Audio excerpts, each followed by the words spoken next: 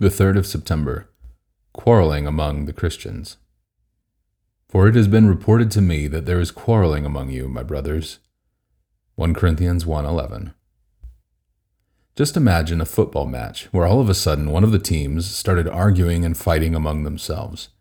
The other team would be looking on, wondering what on earth was going on. If the fighting continued, the game would have to be abandoned, and the points would go to the other team.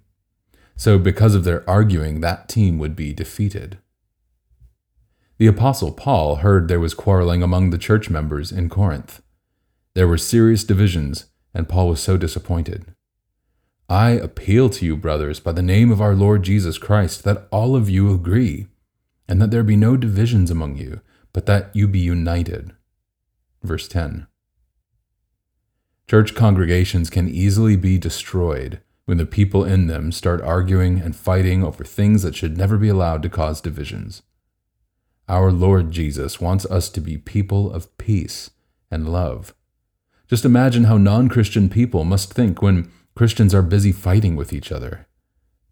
What should you do if conflict arises in your church? Let Paul give us the answer. Be watchful, stand firm in the faith, act like men, be strong. Let all that you do be done in love. 1 Corinthians 16:13-14.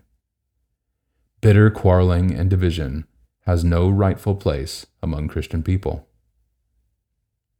And a prayer. Dear Lord Jesus, help me to be a person of peace and a peacemaker in your name. Amen.